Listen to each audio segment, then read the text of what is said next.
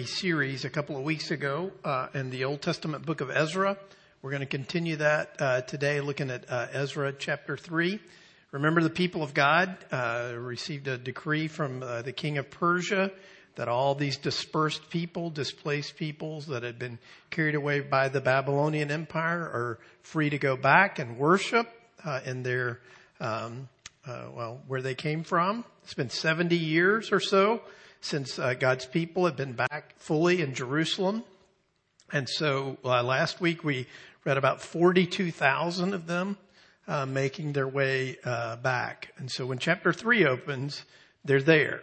And we're going to read about the challenges, particularly fear. And we're going to read about what they did when they first arrived back at Jerusalem. So in light of that, let me pray, and then I'll read the scripture. Let's pray. Lord, we come to you today acknowledging our weakness, and that's a hard thing for us to do because we have convinced ourselves, and we would love to convince one another that we are strong, that we are fearless, that we are put together. And we're such liars. And you see us inside and out from beginning to end.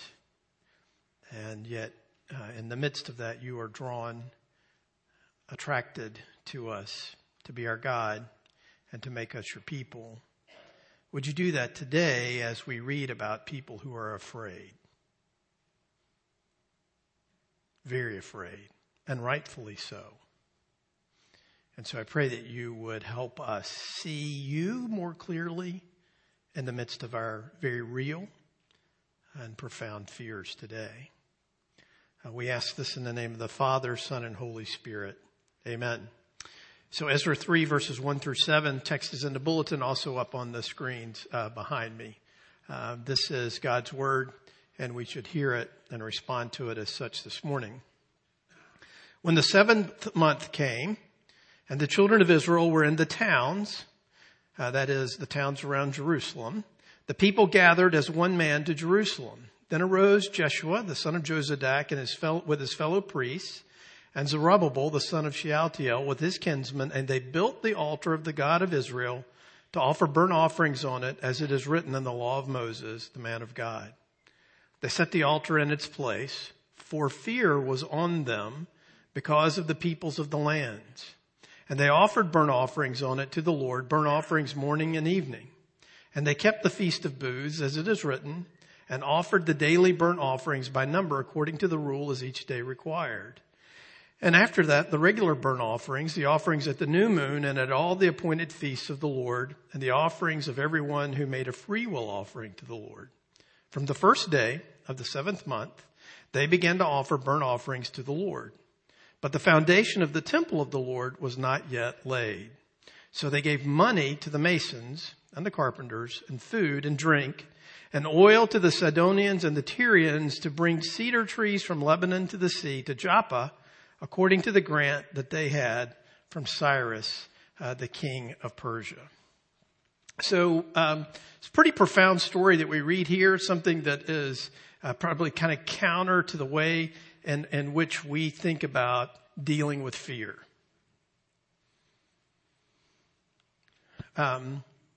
Many times, what we do in church when we are confronted with fear is to tell one another not to be afraid.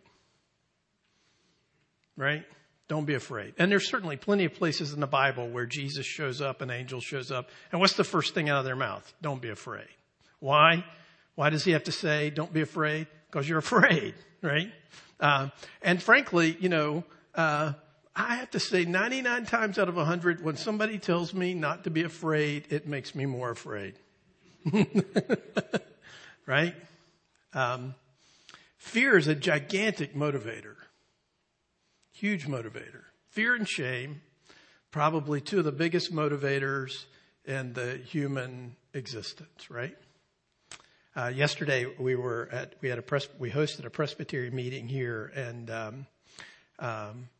I was complaining to one of my committee chairmen that I'm only supposed to serve 2 terms on a committee, and I saw on the piece of paper that they handed out that there's a 3 out beside my name, which means I've got a 3rd term, and I'm like, I don't want to do that.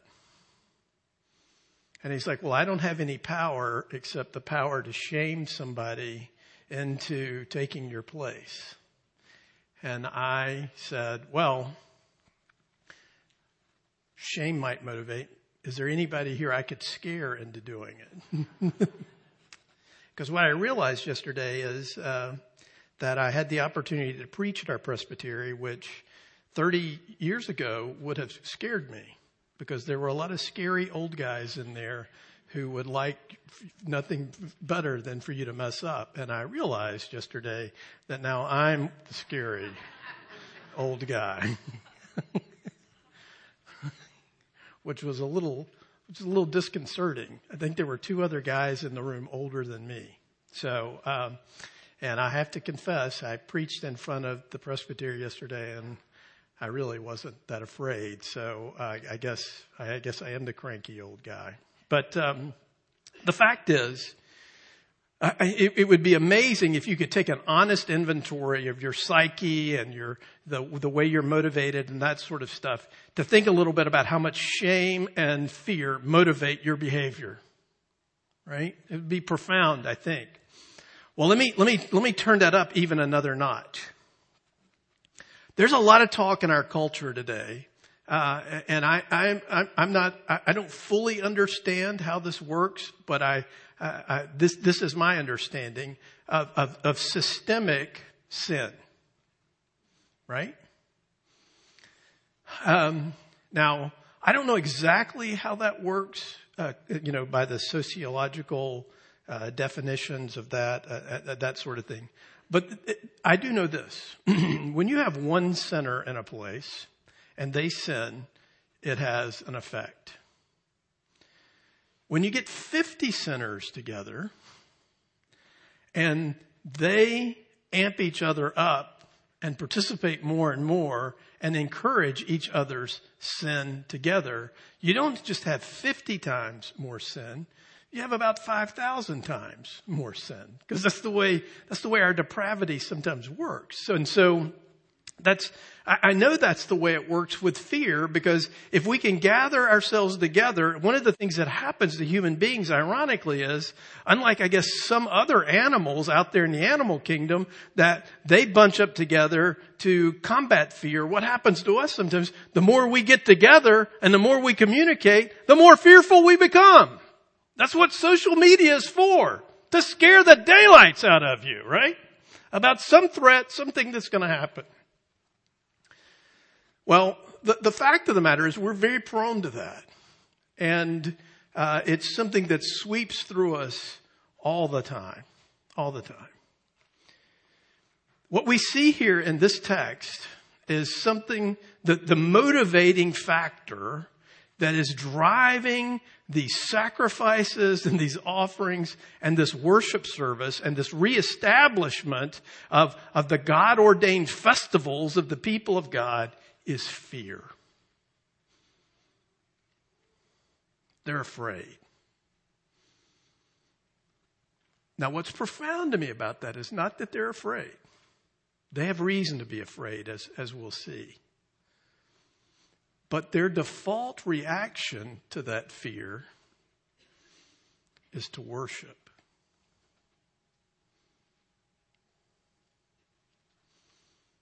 So let's unpack a little bit of this today as we look at this text. So Brian, go ahead and put my notes up there. And so what we read here is the 7th month came. This doesn't mean that they've been back to Jerusalem and Israel for 7 months. It means they've actually probably only been there a few weeks, but the 7th month on the Jewish calendar has arrived. Now, if you know anything at all about the 7th month in the Jewish calendar, it's the most important month. It usually begins sometime around early to mid-September to mid to early October.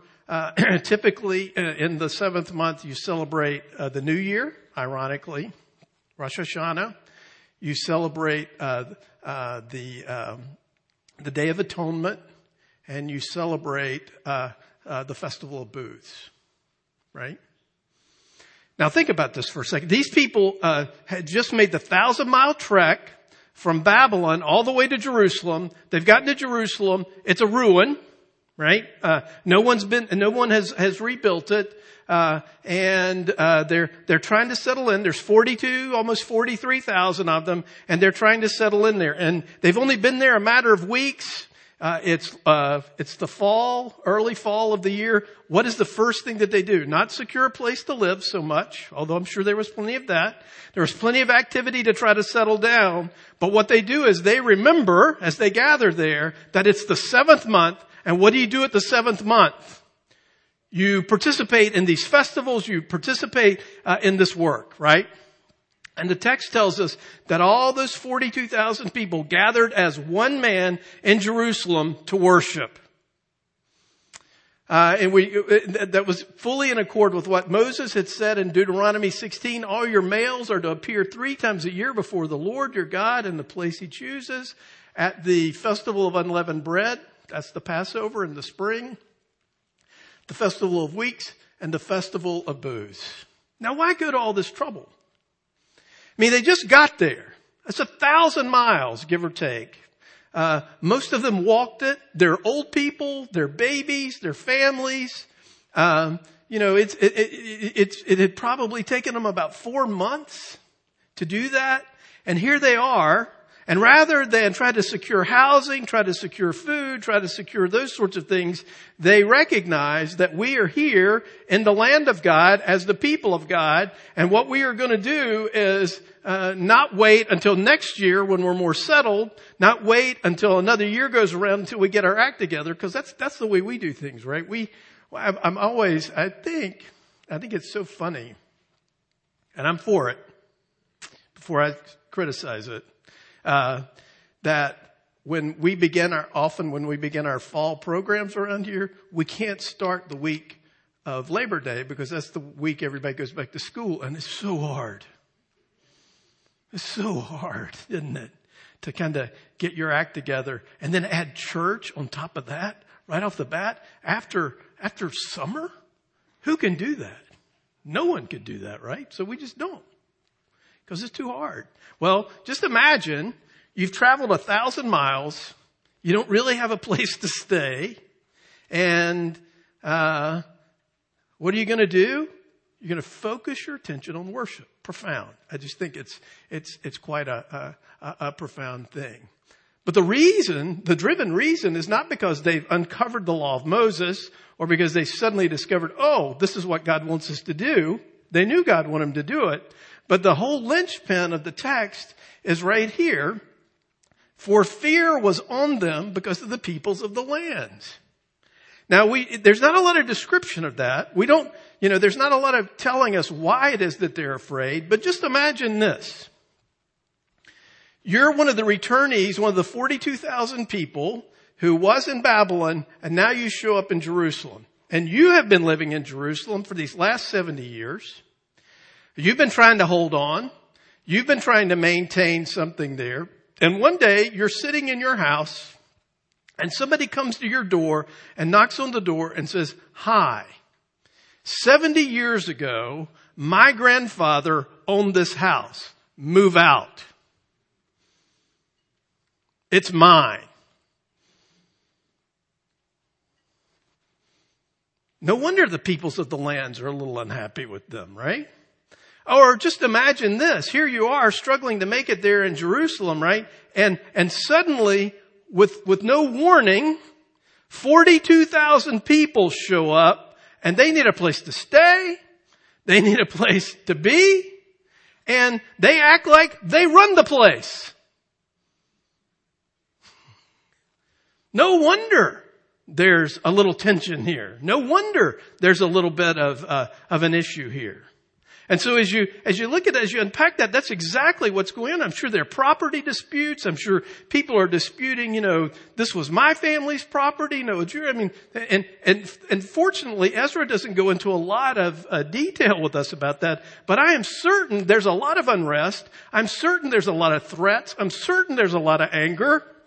And so this group of 42,000 people who are there realize, we're in trouble. What are we going to do? We're under threat. Real threat. Something bad's going to happen.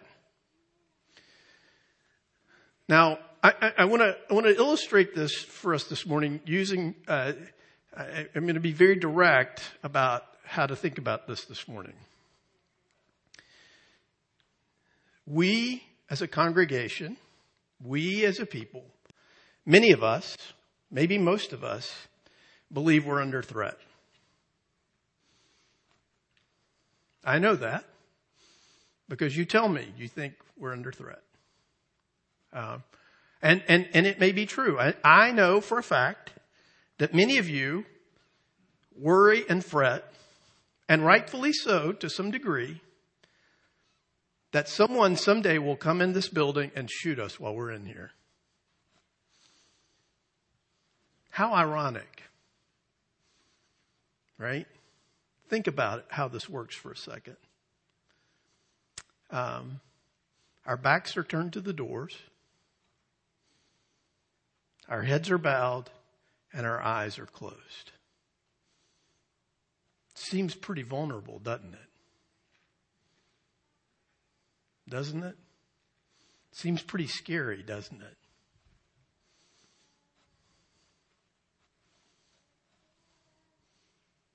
We have a plan. We talked about it last year. The gospel doesn't preclude self-defense. But the reality is, at least based on what this scripture seems to indicate, and I would submit to you the rest of the witness of scripture, that we're not vulnerable when our backs are turned and our heads are bowed and we are in worship. In fact, that is what the people of God do when they're afraid. Now, just so you know, there have been times over the history of this church when threatening people have been in here and you didn't know it. Or I identified someone or another leader in the church identified someone as they could be a problem. And I'll pick one of the bigger guys in the congregation or otherwise and say, would you go sit by that guy? And if he moves, take him down, tackle him right here. I don't think that's counter to this. I think that's wise and I think that's helpful. But the fact is, what happens to us is we begin to despise the fact that we are safest when we are together in worship with our hearts and our attention focused upon the everlasting God.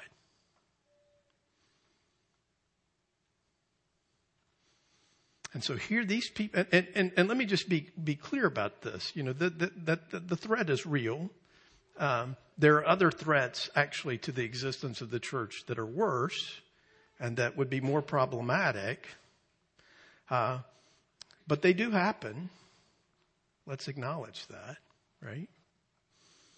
But what we see these people doing, what we see their default, is arriving at the conclusion that we are afraid, and these people that are around us, these people that we actually are kind of displacing here, may turn against us. And so what is it that we're going to do? Rather than fortify things, rather than spend our attention on that, we're going to go to worship. Now we'll read in a few weeks, in a few months, when Nehemiah gets there and they're building the wall, they build the wall and they have a weapon in one hand and they have a brick to build the wall in the other. So I'm not saying there's no place at all for self-defense, but what I am saying is, what's our default? What's our trust? Where do we go for help? And these folks, their default under the direction of the Holy Spirit, is to turn to the God who called them, who loves them, and who owns them, right? So I think this says something profound about our worldview. I think this says something profound about the way in which we approach the world in which we live. Because here's the way I think it would be good for us to think about it this morning, is like this. So we believe that we have truth. We believe that the scriptures tell us the truth, that precept upon precept, word upon word, the truth of God, the truth of our lives, the truth of our sin, the truth of Christ's redemption, the truth of history is revealed to us there. And it's largely revealed to us in a story that begins in a garden with a tragedy and a catastrophe and ends in a new city and a new creation and a renewal of all things, right? And so this truth comes to us in a narrative. Next slide, please, Brian. That we tell each other. And we tell each other this narrative every week when we come together for worship, don't we? And then we reenact with one another through baptism, through the Lord's Supper, these great things that God has done for us. Just as the Old Testament people of God gathered together, told one another the story of the deliverance that God had given to them, and reenacted that in the Passover and in the Festival of Booths and in all of these offerings and sacrifices. You see, that's an important thing for us, because these things, when we gather together and we tell the story of God's love to us, and we interact with that story by eating the bread and drinking the cup, by watching someone get washed in the waters of baptism, we remind ourselves and we reenact before us the very thing that identifies us. And we do that week after week after week, Sunday after Sunday after Sunday. And it shapes the way we view the world. It shapes the way we interact with our fears. It shapes the way we interact with one another. It changes our orientation, because it tells us that we live in a broken and fallen world that is dangerous, that terrible things happen in, that catastrophes occur in, but not out of the purview of our God. Because in fact, the biggest catastrophe, the biggest tragedy that has ever occurred in the world was the judicial murder of the Son of God on a cross.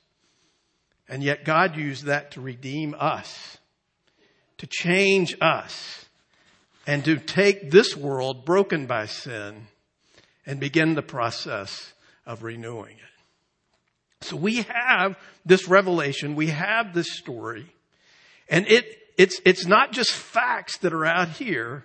God intends for us to internalize this reality, to shape the way we live in a world that is broken, in a world that is full of terrible, terrible things, right? So not only do we have these things that we do to help us remember the stories, the fact that we actually take the bread and drink the cup, the fact that we actually feel the water on our heads and see it actually help us to enter into that. I mean, just imagine this Feast of Booths there in Jerusalem there on the 7th month. These people that's all they've been doing is living in tents. They just got there, right? And so they are remembering not only their trek, but they're remembering their ancestors' trek, and they're remembering that the God who is there with them in Jerusalem in the midst of this now was the same God who was there with their people, their ancestors, when they came out of Egypt. Our God loves us, and his love is not changed or diminished. He gives us these gifts. He gives us the story. He gives us these sacraments. He gives us these things to help us be shaped and changed, and to help our thinking and our emotions be reoriented towards the truth.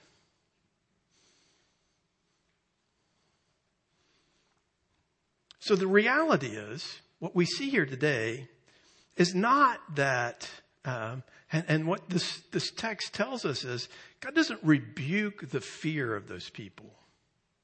He doesn't tell them, you don't have anything to be afraid of. He says, in your fear, what's your default? turn to me. They could have appealed to Cyrus.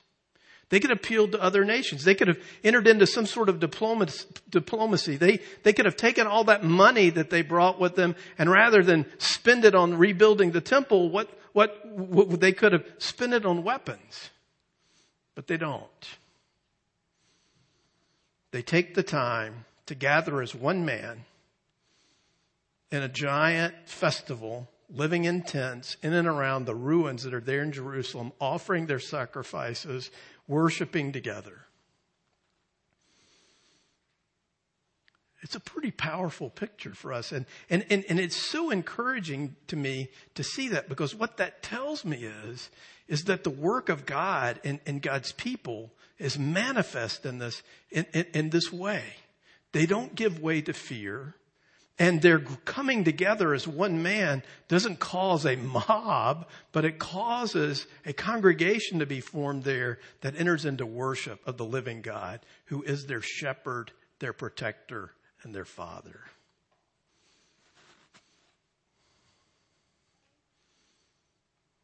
We live in a fearful world. I think it is... Ironically, I think we live probably in the most fearful time ever.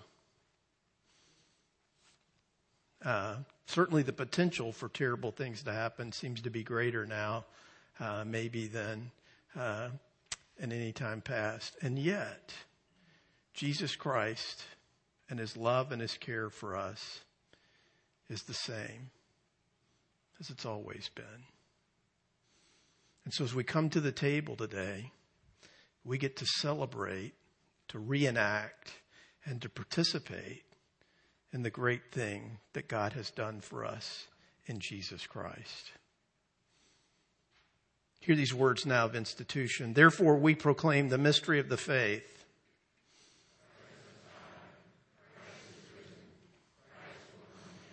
Christ, our Passover, is sacrificed for us. The gifts of God for the people of God. Let's confess our sins together by using this prayer of confession that is based on the Ten Commandments. It's in the bulletin and also up on the screens behind me.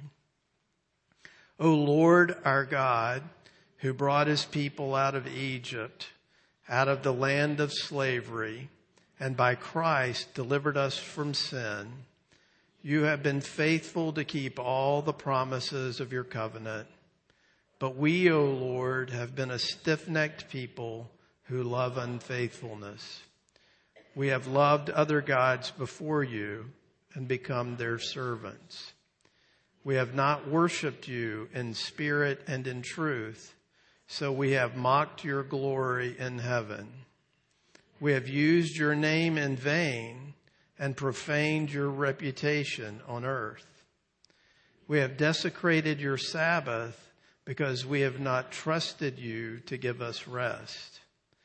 We have not honored our fathers and mothers, and so we have proved ourselves rebels. We have hated our neighbors and murdered them in our hearts. We have made adulterers of ourselves in the lust of our eyes, or in the deeds of our flesh.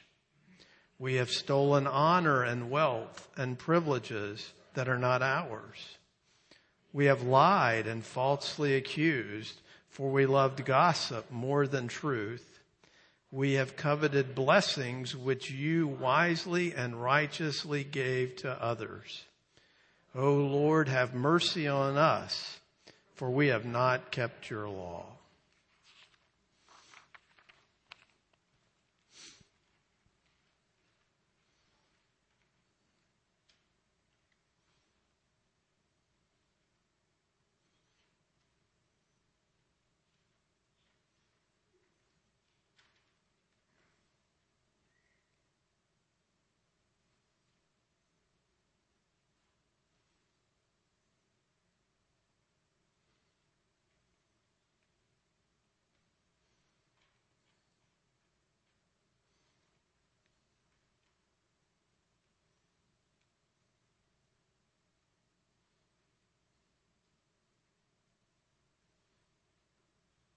Believer, hear these words of encouragement. In him we have redemption through his blood, the forgiveness of sins in accordance with the riches of God's grace that he lavished on us.